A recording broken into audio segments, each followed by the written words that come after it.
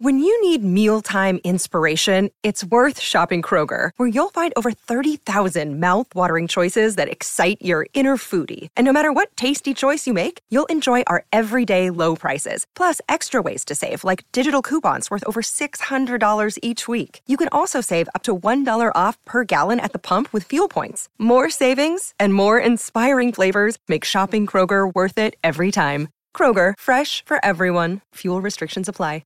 Another day is here, and you're ready for it. What to wear? Check. Breakfast, lunch, and dinner? Check.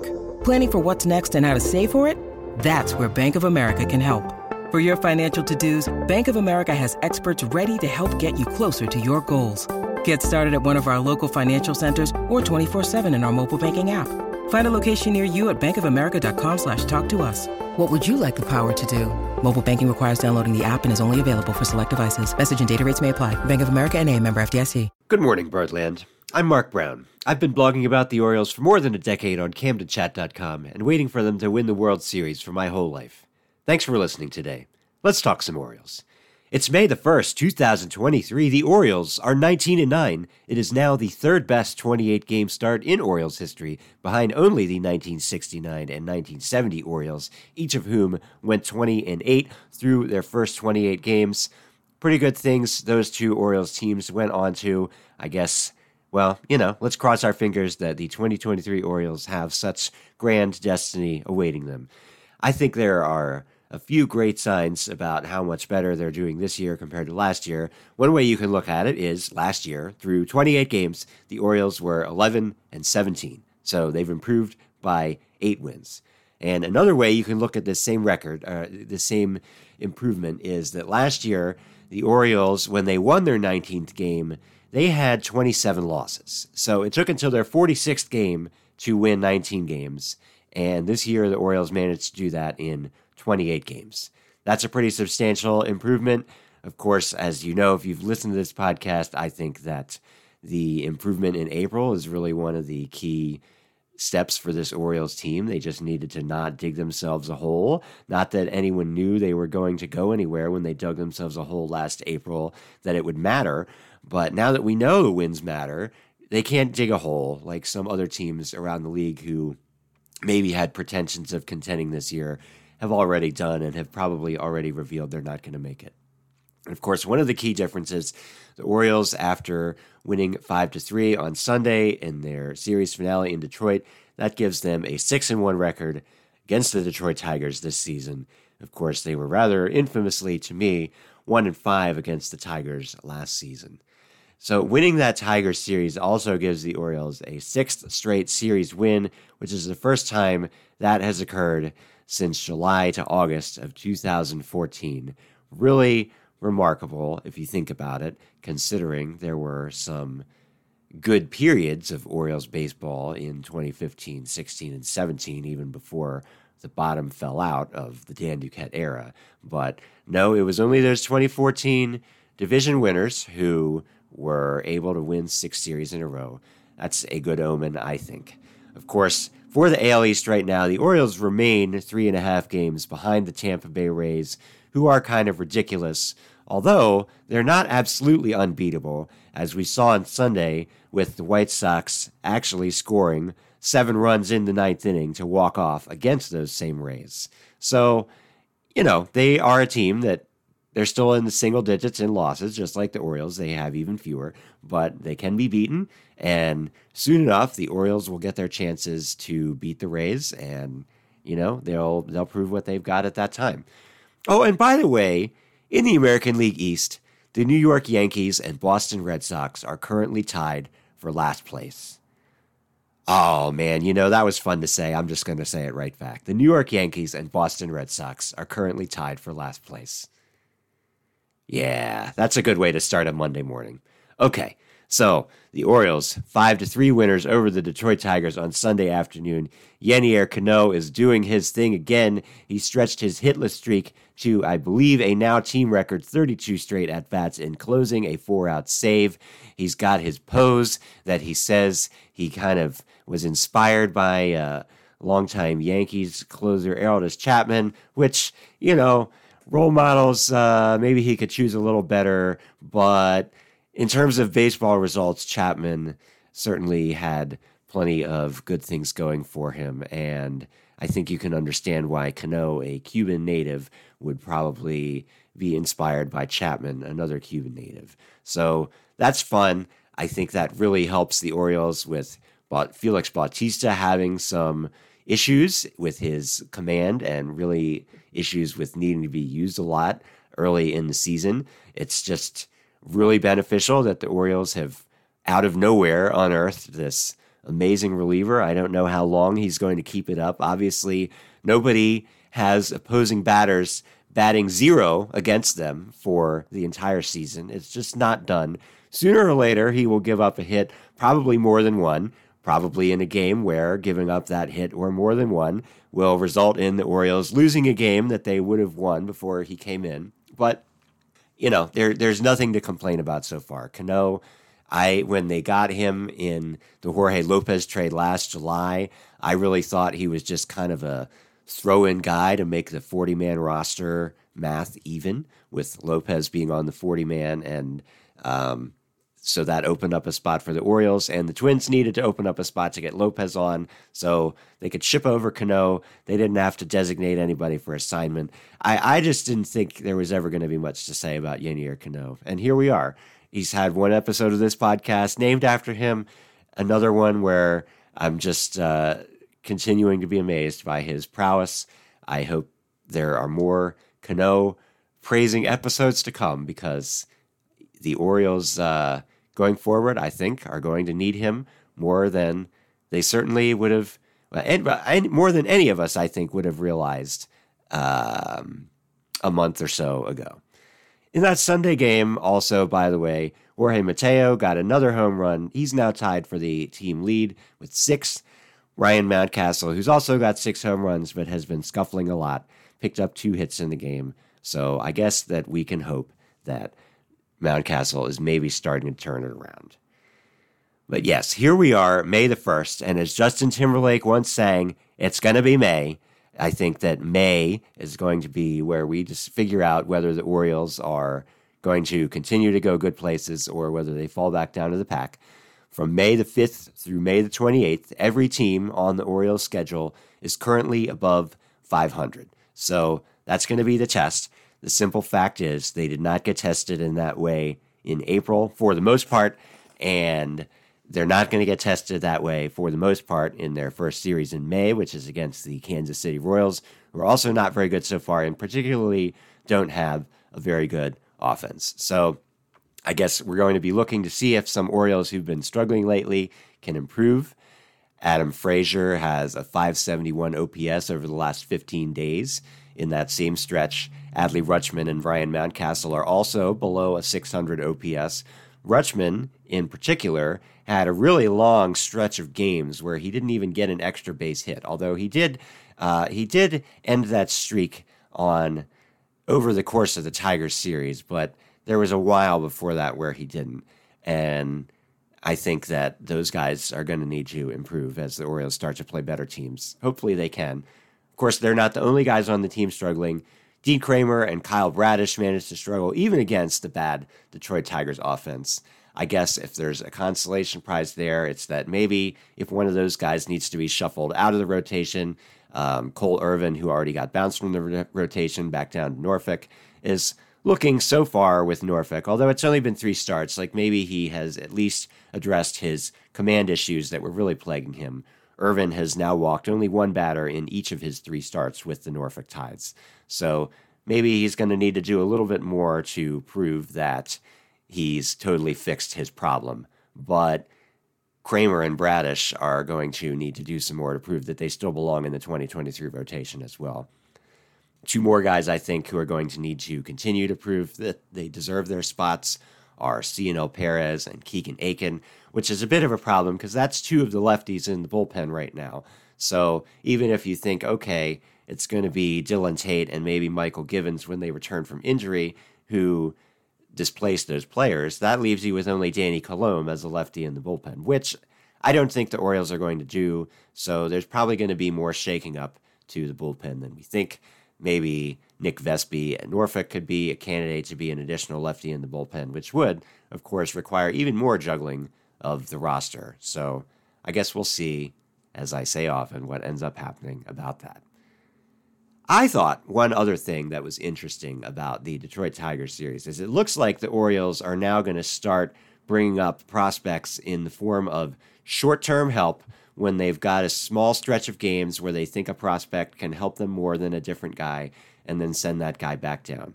We had Joey Ortiz join the team for what we now know was just the balance of that Detroit Tigers series. They sent him back down, not even the whole series, because they sent Ortiz back down to the minors on Sunday with the 3 left-handed starting pitchers having gone against the Orioles in the 3 previous games, and recalled Kyle Stowers from AAA Norfolk.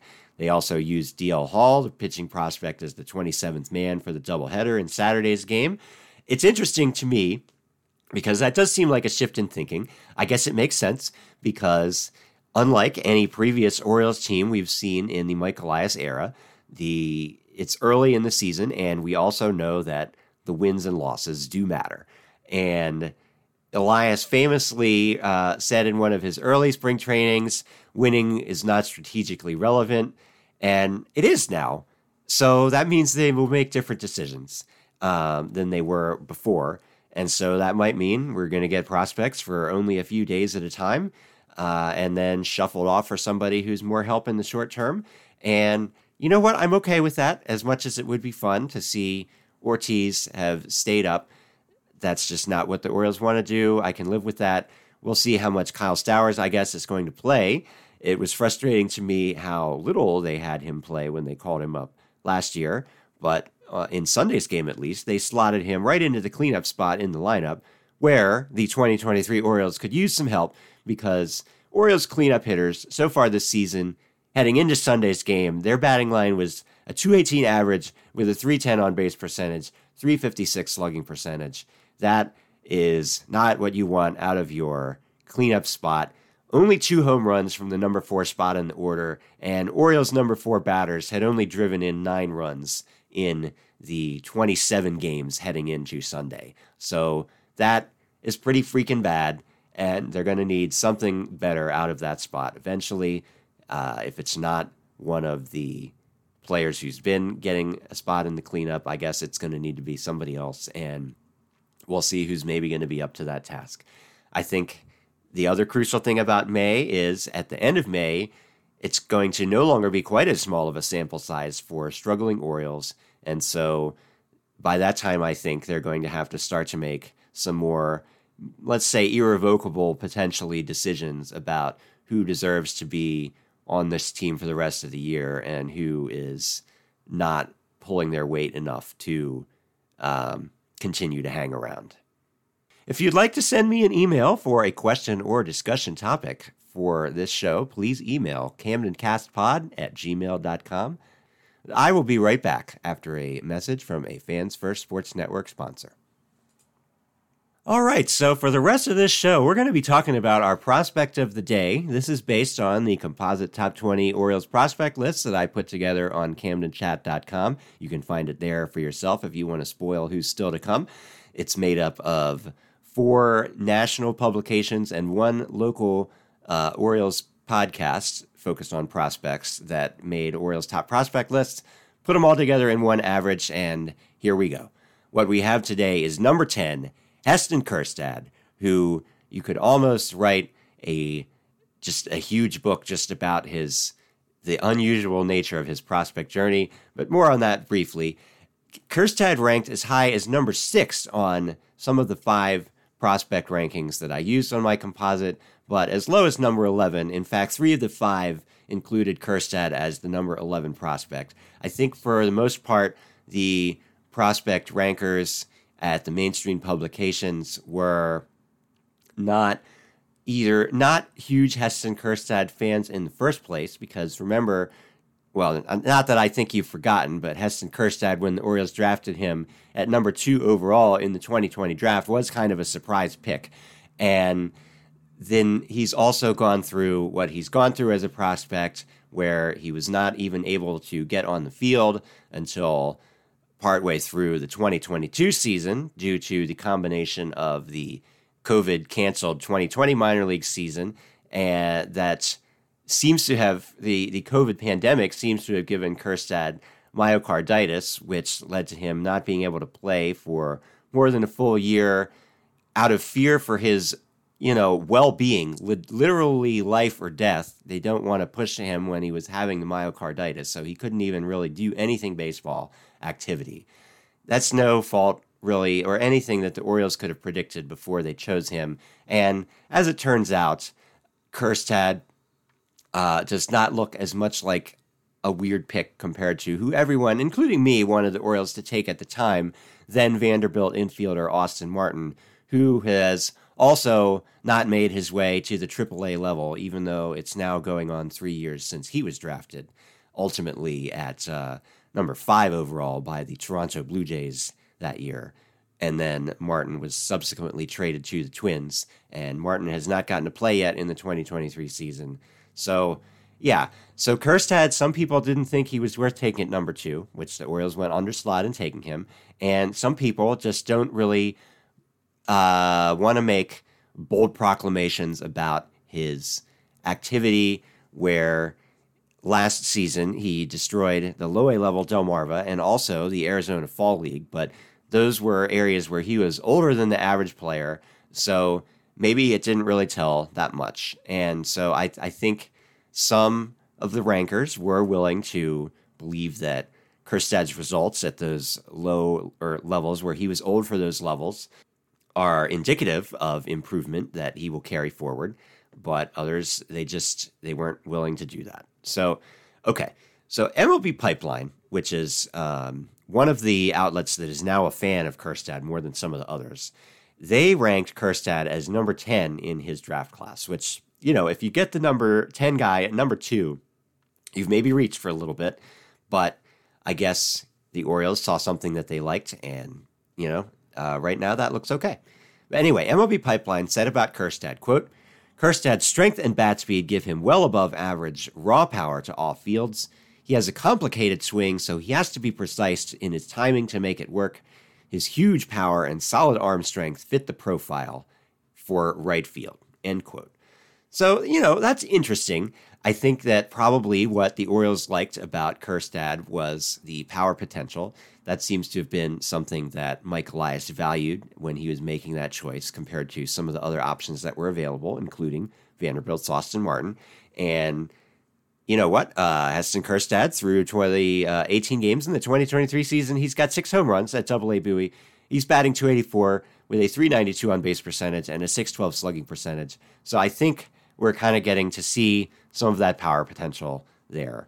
And it looks pretty good for the Orioles to have made that pick now. It's basically been an unprecedented journey for Kjerstad. There are, from time to time, pitchers who are prospects who have to miss a lot of time. Maybe even a guy who gets Tommy John surgery is not going to have as long of a layoff as Kjerstad did between the COVID-canceled season, the myocarditis in the season after that, and then having a hamstring injury that made him miss the opening months of the 2022 season. There's like nobody that has gone through that kind of a long layoff. Certainly not at position players, guys who need to shake off the rust swinging the bat. So I'm really just crossing my fingers and hoping for the best for Kjerstad. He's done really well so far this year, which I think is very exciting. I am happy to see it because with all he's been through, it certainly feels like he deserves to get a breakthrough. And, being an Orioles fan, I would like it if the Orioles can get some positive outcome from their number 2 overall pick. It's not great if there are draft busts. It will certainly be better for the ongoing Orioles success story if they're able to plug in somebody like Heston Kjerstad, who had kind of gone to being written off because of his lengthy list of health concerns, and now he's back. As I was calling it last year, it was kind of the Heston Kjerstad finally arrived tour, and he's still arrived in 2023. It's going pretty well, which is why he's now ranked number 6 in the system by that same MLB Pipeline that had him at 10th in the draft.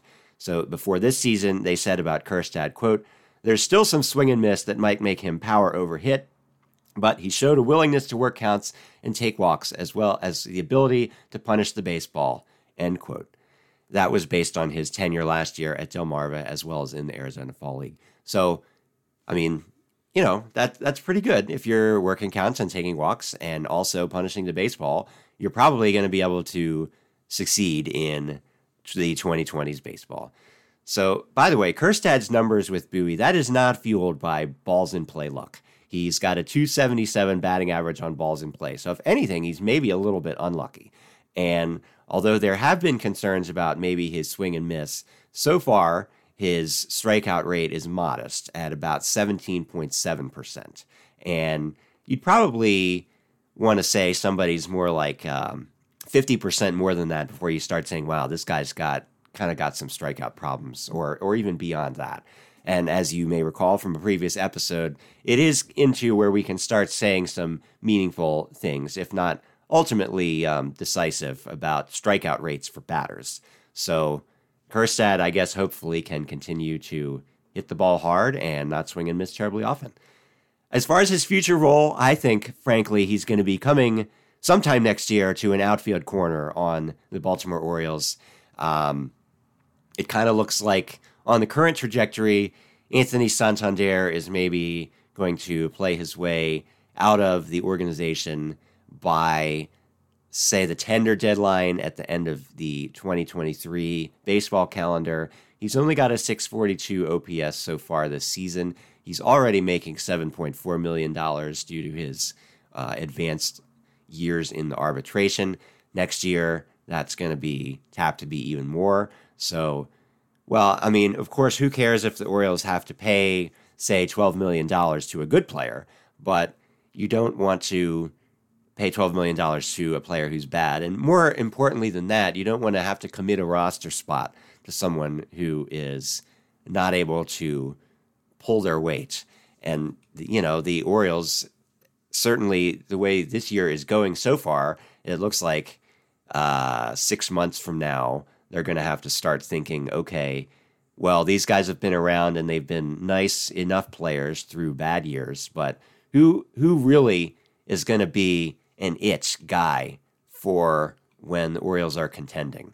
And I feel like chances are at least one of the current Orioles corner outfielders by the end of the year is going to end up playing his way into where he's maybe not. So I think that creates room for Kjerstad to step in, and I hope that he is able to continue doing well at Bowie such that he gets himself promoted to Norfolk, and then he's only a step away. I would be surprised if we see him in 2023, but he does have to be added to the Rule 5 draft, to the 40-man roster, to protect him from the coming winter's Rule 5 draft. And at the moment, that sure looks like a no-brainer. And as we saw with Joey Ortiz just in the last few days, once you're on the 40-man roster, you could be along at any time. Thanks for listening today. If you are enjoying this podcast, please consider subscribing on your favorite platform and leaving a rating or review. Or, you can tell a friend or family member. New episodes come out every Monday, Wednesday, and Friday morning, so I will see you again on Wednesday, unless this problem that is plaguing my voice is even worse on Tuesday night, which I hope it won't be. Between now and then, you can tweet me at Camden Chat on Twitter. Good Morning Birdland is a Camden Cast production on the Fans First Sports Network. Until next time, go O's.